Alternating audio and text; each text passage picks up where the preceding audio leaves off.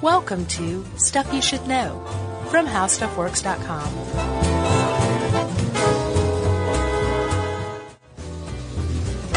Hey, and welcome to the podcast. I'm Josh Clark. I'm hungry.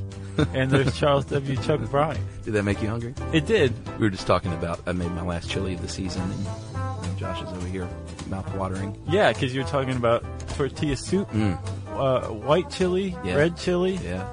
I'll eat any kind of chili, really. And Jerry always eats in here. People don't know that. She eats lunch while we record. Yeah. So the smell of her stuff always wafts over. It's delicious. The avocado looks top-notch, Jerry. It's insane how good that stuff is. Oh, man. It's funny that you bring that up, Chuck, because we are talking today about the insanity defense. Is that why you just did that? Yeah.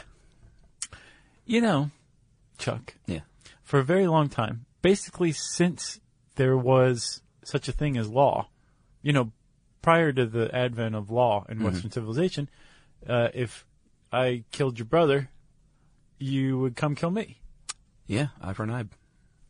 Right. That was actually the first law, the Code of Hammurabi. Yeah, from the Bible. But a little after that, right? And that actually, I think it predates the Bible. Hammurabi. Oh, yeah? Yeah, man. It's like on a black obelisk. Yeah. All right. It's old, Yeah. is what I mean.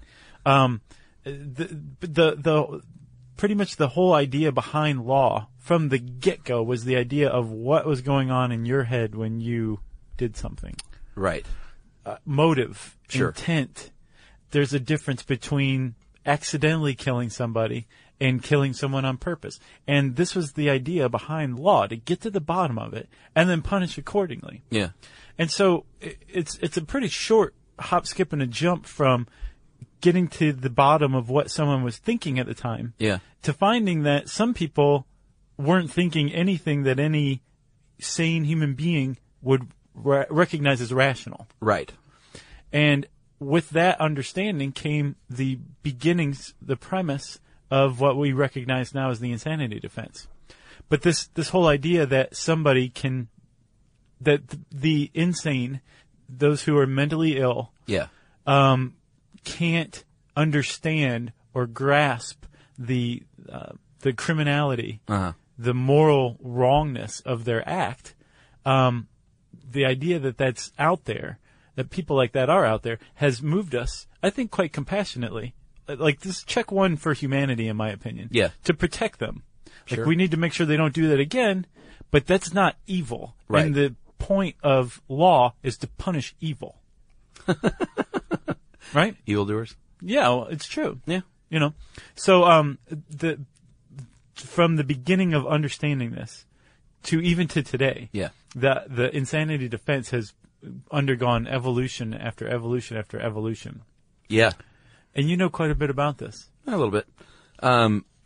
It started out in 16th century England, and at the time, they had the wild beast test in England. Yeah. Where a person was so depraved of understanding or memory of like what they had done, Right. that quote, no more than an infant, a brute, or a wild beast could be found not guilty of his crimes. And it's important to say, insanity is not a medical condition. Like, you can't look it up and define insane in in like the medical, what's the book? The DSM. DSM? Yeah. Insanity's not in there, I don't think. And there's no single standard in the United States for defining it in the court system. Is that right? As far as the defense goes. Even today? Yeah, like different states have different methods. Oh, gotcha. So there's not like a single federal standard. Yeah, and there's actually a conversation now of whether or not that's a constitutional right protected by the Eighth Amendment. Yeah, exactly. That you are, you have a right to plead insanity or try to prove that you are insane. And yeah, because some states don't recognize it, right? Yeah, as we'll find out. So there's a couple of different tests that the United States generally operate under, and the first one is the M'Naughton test. How do you pronounce that? I think M'Naughton. M'Naughton? It's M''Naughton, and it looks like it should be McNaughton, but they left the C out and replaced it with an apostrophe. Exactly. So he's very stylish. M'Naughton. And that was in the UK in the 1840s, and I guess we should go ahead and talk about that case now. Well, Daniel M'Naughton. Yeah. Yeah. He was a Scottish woodworker who believed that Prime Minister Robert Peel and the Pope were plotting against him. Oh, the Pope too? Yeah. Yeah. So M'Naughton went to London, and he shot and killed Peel's secretary. Now, was that a mistaken identity thing, or was it just a bad shot? I didn't see. Okay, so he killed the wrong person then. Yes, but he did kill that person with the intent of killing Peel because he thought that Peel was out to get him. Right. And so Peel was he was tried, but he was acquitted by reason of insanity. And he was sentenced to life in Bedlam, which was not a nice place to be. Nah, it just sounds like, why would you name it Bedlam unless it was just awful? Well, is that where it comes from? Yeah. Okay. Because Bedlam was like kind of a British, I think it was opened in 1247, and it was kind of short for Bethlehem. And it was the first mental asylum in Europe. Yeah. Wow. And this guy was sentenced to life there, that was not a nice thing to have happen to you. But even still, the fact that some guy tried to kill the prime minister. Yeah. And was not thrown into prison, which I imagine was even worse than Bedlam. Queen Elizabeth herself came out and said, what are you guys doing? Courts, explain yourselves. Yeah. And what the courts came up with was what came to be known as the M'Naughton rule. They said, here's a test for insanity. Yeah. If somebody doesn't know what they're doing at the time they commit the crime, or they don't know what they're doing was right or wrong, it's also called the right-wrong test. Yeah. Then from now on, under British law, we're going to uniformly say that person is insane and can be acquitted of a crime. They really called it the right-wrong test? Yeah. That's a little on the nose, don't you think? A little. So that's the M'Naughton test, and we'll get to how that applies today. And then came along American Law Institute, the ALI, established an insanity test in 1962, laid out in the Model Penal Code, and they then began to consider what they called irresistible impulse. So if you're a defendant, you could not refrain from doing something you knew was wrong. Like you see red. Right. You know it's wrong to kill someone, but you just couldn't help yourself. Like what you might call like a crime of passion or something like that. Like you're Probably. so overwhelmed with rage or vengeance or whatever. You know what you're doing is wrong, but you can't stop yourself. It's also called the volition rule. Yeah. Like you're doing it under your own volition. Like Shawshank, for instance. Although he didn't really kill anyone, but that's what they thought was Tim Robbins. Oh, yeah. Had walked in on his wife and shot this guy. Yeah. So, under this test, you are criminally insane if you're unable to, quote, appreciate the criminality of conduct or to conform, your conduct to the requirements of the law. So, you can still go out and kill someone and, use gloves and dispose of the body and all that stuff and still be considered insane under this standard. Used to. Well, it was pretty controversial. Yeah.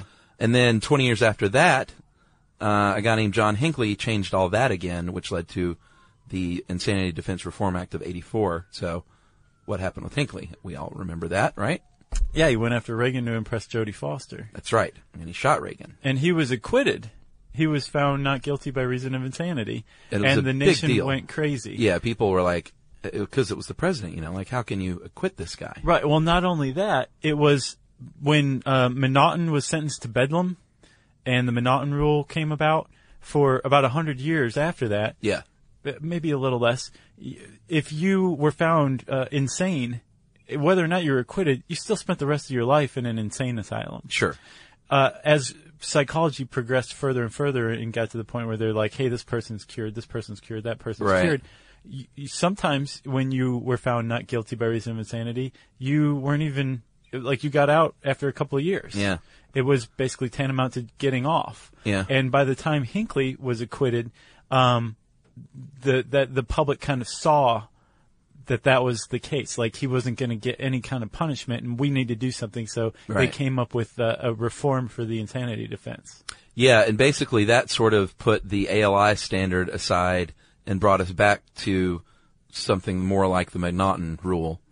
And even more significantly, probably, they federal and state shifted the burden of proof after Hinckley to defense. Right. So you had to, instead of being on the prosecution, it was on the defense to prove that they were with clear evidence that they were legally insane at the time. So that was a big deal, that shift. Yeah. And they did away with the volition rule too, right? I think so. And it's important to know that there's two ways to use the insanity rule. You can go guilty by reasons of insanity or not guilty by reasons of insanity, which is interesting that you can use the same thing for guilt or not guilty. Right. But it's there to protect the mentally ill, so it's a good thing, and it's pretty tough to get it through. Like only 1% of cases are successful, and then only about 15 to 25% of that 1% are actual acquittals. Right. So it's not like, I was insane at the time, and so you can't throw me in jail. Yeah, well, it's pretty rare. At the time is a really big thing too. You can't just be like, oh, well, I'm mentally ill, so you got to let me off because then I have blanket immunity from any of my actions. You have to be able to prove that at that time you didn't understand that what you were doing was wrong. You were not competent to I guess stand trial. Yeah, and that and convince a jury of that, that's the trick. Yeah. So we have some famous cases here. Yeah, M'Naughton, his case came in 1843. Yeah. But he wasn't the first one in the West to, I guess, get off for being insane, acquitted by reason of insanity. In the United States, back in 1835, a guy named Richard Lawrence, who was a house painter, was acquitted by reason of insanity. For trying to kill the president. Yeah. Trying to kill him really hard, too. Andrew Jackson was the president at the time. Yeah, I don't think I knew this until this article. I didn't either. Did you know? You didn't know? Mm-mm. Okay, I'm not a dummy then. He had a Derringer, and I think Derringers at the time were notorious for not firing all the time. This fired. It fired, but it didn't shoot a bullet. So it went off, but the bullet didn't come out. Well, yeah, that's what I'm saying. They were known for not firing correctly. I gotcha. And he actually had two Derringers, and they both misfired. Yep. And apparently Jackson went after him with his cane, like, this dude was trying to kill me. Like there was no Secret Service at the time. I guess Secret Service was his cane. Right. He happened to be coming out of a state funeral. And so not only did Andrew Jackson beat this guy with his cane, none other than Tennessee Senator Davy Crockett helped to subdue the guy. Really? Yeah. Of course he did. Yeah. Richard Lawrence was like, this is awesome. I'm getting beat by Davy Crockett and Andrew Jackson.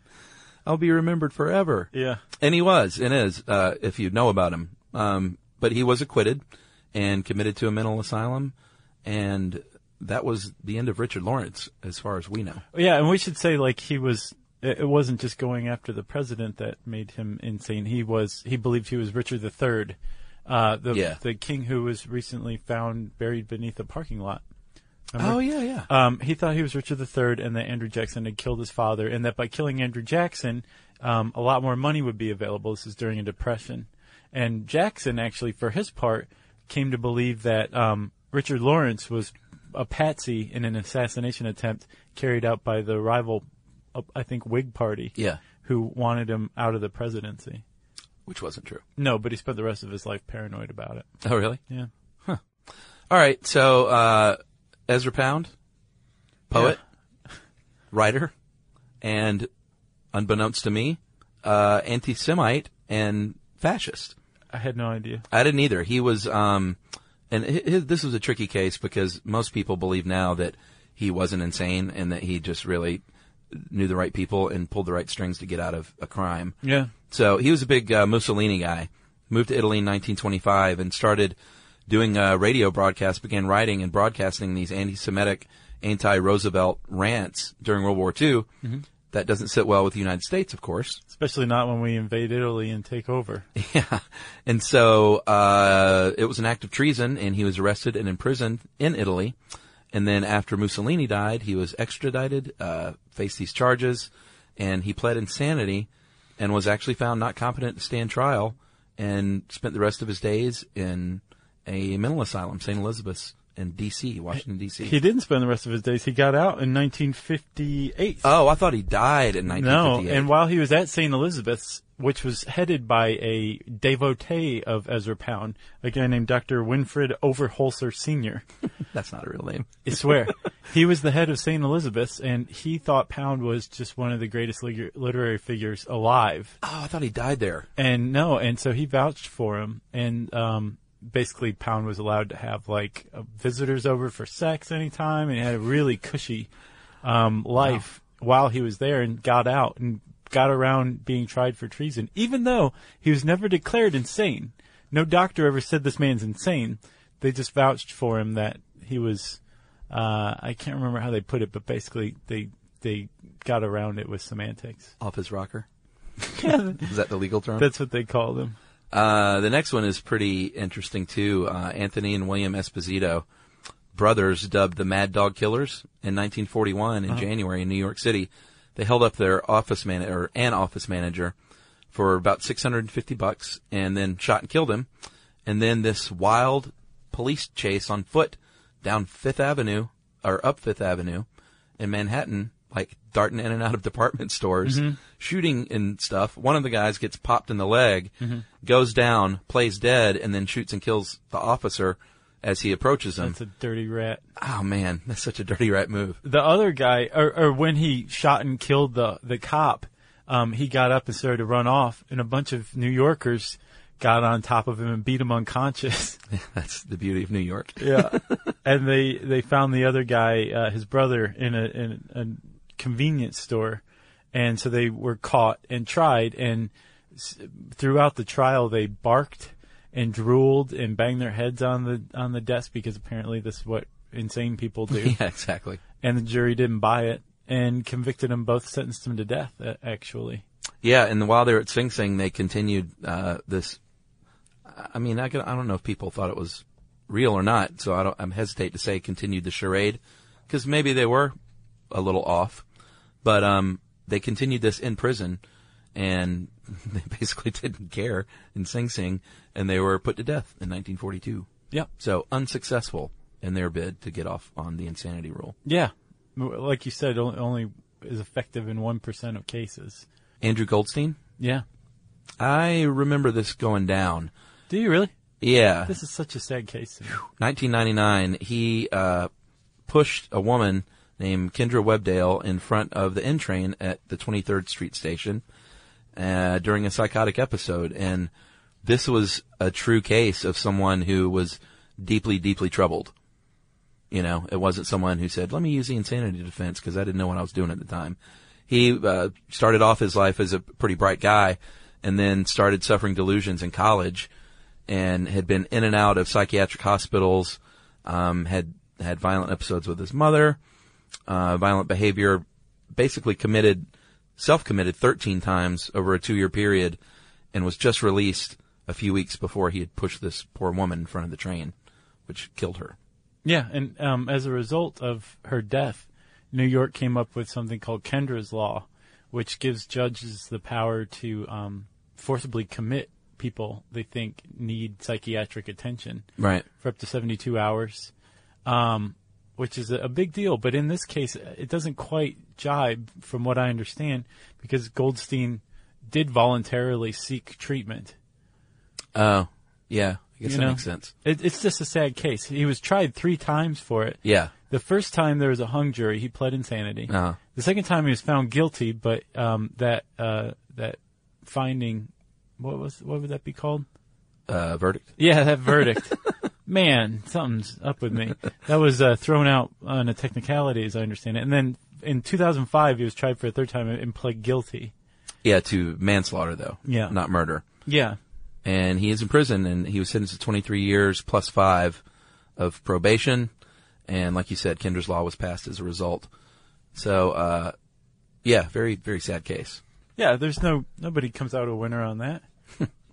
You got one more? Yeah, John Delling. When I mentioned whether or not, that there was a discussion about whether or not someone has a constitutional right to plead insanity. Yeah. This is the guy that brought it up most recently. Back in 2007, he shot, over the course of a couple of months, he shot 3 of his friends. Oh, they were his friends? Yeah, and killed 2 of them. One was a childhood friend. Wow. Or a friend since childhood. And it was he was a diagnosed paranoid. He was diagnosed with schizophrenia, and he was under the impression that people were stealing his powers. I guess the people that he killed. Yeah. The thing is, even the defense and the judge said the whole reason that you did this was because of your mental illness. Yeah. And this is a perfect insanity defense. Idaho doesn't recognize the insanity defense, so he was sentenced to 2 life terms in solitary confinement without parole for the killings. Yeah, and like everyone agreed that this guy was mentally ill, but like you said, wrong state, wrong crime. Yeah. And that's what prompted, like you were talking about, like, should this be a federal right? And, after the Hinckley verdict, a lot of states repealed the insanity defense. Oh, yeah. And then a lot of them went back and reinstated it. Under different terms? Yeah, like Utah, for example, repealed it and then allowed it to come back, but it's next to impossible to prove it under the definition that's out there. But Idaho was like, no, there's no insanity defense. And I think there's a couple other states, too. Wow. Well, that's all the cases I have. Same here, man. Got any more? No. It's definitely, it's there to help the mentally ill. But I think you're right. For a little while there, it was, plead insane, go to a hospital for a few years, get out. Well, what's interesting is we talked about them getting rid of the volition rule, right? Yeah. But just quickly, Lorena Bobbitt, she was basically temporarily insane, and she was acquitted of her actions. Yeah. Assault. And the Dahmer was a very famous case, too. Yes, but his insanity plea didn't work out. Yeah. Because the jury believed he knew what he was doing was wrong. Neither did his prison stay. Yeah. That guy, he's trying to write a book, the guy who killed him. No, I didn't know that. Yeah, I'm kind of interested, too, because I always, there's not a whole lot of information on, what's his name? Somebody Carver. Clarence Carver, I think? No, you're thinking of the saxophonist for the Bruce Springsteen band. That's Clarence Clemens, and he's passed away. His name is Christopher Scarver. Clarence Carver, Christopher Scarver. Clarence Clemens passed away? Yeah, man. When? Like last year, I think. I didn't know that. Yeah, it's sad. So anyway, he's trying to write a book, and I was always curious because there's not a lot of information like why he killed those two guys that day. Oh, he killed someone else that day? Yeah, he was on bathroom duty with two other dudes, two other murderers, Dahmer and another guy. And I think he got a piece of, like a metal bar from the gym and beat them to death. And, he wants to write a book now to explain why he did it and to reveal Dahmer's final words, which, is very salacious. But of course I'm like, ooh, what'd he say? Well, I hope he does do it and then finds out later on that you're not legally allowed to profit from your crime. Yeah, that's true. So he wouldn't be able to. If you're listening to this, I didn't just say that, Scarver. I don't think he's listening. Okay. Well, people do listen to this in prison. We know that for a fact. Yeah, he's probably making mulled wine in a sock. You got anything else on mulled wine? Nope. Okay. If you want to learn more about the insanity defense, there's a great article on howstuffworks.com called 10 Uses of the Insanity Defense. And there's another one called What is the Definition of Insanity, right? Yeah, which we'll go back. We may want to do that one in full. We'll see if it's got more stuff in there. Yeah. You can check both of those out by typing insanity in the search bar at howstuffworks.com. As I said, search bar, that means it's time for this. Now it's time for Listener Mail. Okay, Josh. Part 3, not listener mail, but part 3 of what? Administrative details.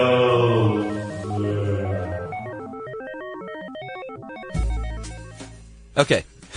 Administrative details, if you haven't learned by now, is when we thank people for sending us nice things. And we're almost done. Like we're caught up, man. Yeah, I have a few on my desk, but that's nothing. Like a few is no big deal. Yeah. All right, we got some awesome aluminum prints from Dan Gaffney of Tech Lab Photo in Baltimore. Yeah, thanks, Dan. Yep. You remember him? We corresponded with him recently. Oh, yeah. Good guy. Thanks, Dan. Is there a website on there? No, but Tech Lab Photo in Baltimore. Use the old search engine of your choice to figure that out. Yeah, or you can just drive there. Yeah, true. We got a nice postcard of Jesus' baptismal site in the Jordan River from Christina Curtis, who researches water resources in Jordan. Thank you for that. We got some coffee from singingroostercoffee.com. 100% of the proceeds go to help projecthaiti.org. And I think I just said 100% of the proceeds. You sure did. So that's pretty awesome. So support singingroostercoffee.com. Yeah. We got a postcard of Minar-e-Pakistan Tower from Irfam. Thank you very much for that. Don Kuby, our buddy, Koobs, sent us that awesome, it was on glass, right? Yeah, it's like a cutting board. Oh, is that what that is? I believe so. That's what I've been using it for. I don't know if that's what it's for. It's got like her photograph underneath. Yeah. A photograph that she took of like a landscape. Uh-huh. But I'm pretty sure it's a cutting board. All right. You should probably let us know, Kubi. Don't break it. And we also got a letter from Boy Scout Braden W., who wrote us to earn his Communications Merit Badge. Nice. So that was kind of cool. We got a handwritten note card suggesting we do 3D printers from, I think, another Irfan. We're going to have to do that. Everyone is asking for 3D printing. Okay. It's the hot thing. I know. And That's it's what all the super cool. kids are into. Yeah. Atlanta Corps Vets Drum and Bugle Corps patch. Mm-hmm. And I don't know who sent it, and I apologize that we don't have the name. Yeah, sorry. But the Atlanta Corps Vets Drum and Bugle Corps is a patch, and I might put it on a hat. Oh, wow. Yeah. Wow. We got some nice letters requesting info on unsolved questions like the Bermuda Triangle, the Hindenburg, exorcism, from Andrea P., Jake M., Jason S., Stephanie B., and Vanessa B., all from the 8th grade class at North Carroll Middle School in Hempstead, Maryland. Sorry we didn't write back in time. I believe they're all in high school now. Oh, really? Yeah, but thank you for writing in, guys. Keep growing up. Awesome insect science illustration postcard from Martha Iserman of BigRedSharks.com. Mm-hmm. And New Zealand's Not Down Under postcard and New Zealand facts. And we can't really see who signed it because the post office stamped over it. So see our USPS podcast for why that happens. Right. But we thank you for that. We got a letter from Benjamin from Gardner's Avenue School in Levittown, New York, who wanted info on the Statue of Liberty. Thank you for that. National Radio Astronomy Observatory in New Mexico sent us a postcard from Dylan C., and he is in the Navy and an amateur astronomer. Yeah, he said it was like going to, I can't remember where, but it was like a pilgrimage for him. Nice. Yeah. Let's see, we got an exceptional hand-drawn postcard from Alex, who's an artist in North Carolina. We got a CD of the album The Broken Record by Twink, which is the toy piano band. Did you hear it? Oh, yeah. They're pretty awesome. That was great. Yeah. La Serena, Chile. We got a postcard from Margaret C. from Chile. And coffee and coffee tips from Otto Kempa. Oh, yeah? I didn't see the coffee tips. Is there a question mark at the end of that person's name? No. We got a Mexican pizza menu from Christy Theed, which includes like peach, leg of pork, avocado, tuna. Leg of pork. That Yeah. just struck my fancy. I would eat some avocado pizza. Like, as a matter of fact, I'm putting avocado on my next pizza. All right. Got some more coffee from Alex with a YX and our friends at the Adena, Minnesota Dunn Brothers Coffee Place. Yeah, thank you for that. Boy, you've been getting lots of coffee, huh? Like, have you had to buy coffee in a couple of years? It's all gone. Is it? Yeah, that's all from the coffee podcast. Okay. Portrait book of... And I shared. Oh, sure, yeah. Okay. Or at least offered, and I was like, no, you take the coffee. I shared. I think I gave some to Connell Bird. Oh, really? And I think Jerry got some too. Didn't you, Jerry? You got coffee. Okay, yeah. Jerry's like, what? You guys still here? We got a portrait book of Justin and his cat Waffles of everythingwaffles.com. Yeah, it's definitely worth checking out. And a postcard of a man with a giant fish from Reagan T. And I think you have one more, right? I do. Let's see. We got a lovely floral note congratulating you, me, and me on our wedding. That's from nice. Leah Ray. Thank you very much for that. It was very nice. Boy, you have been holding on to these for a while, huh? I know. It was the February before last. Okay. So thank you for that. Finally. Yeah. Thank you to everybody who's been sending us stuff. We really genuinely appreciate all of it. It's super sweet. Yeah. And if you want to send us something, you can find the address on the How Stuff Works homepage.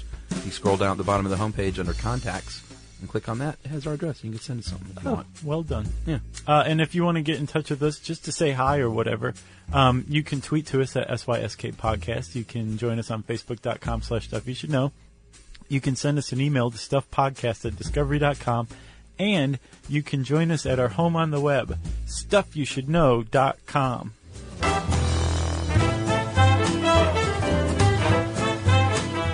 For more on this and thousands of other topics, visit HowStuffWorks.com.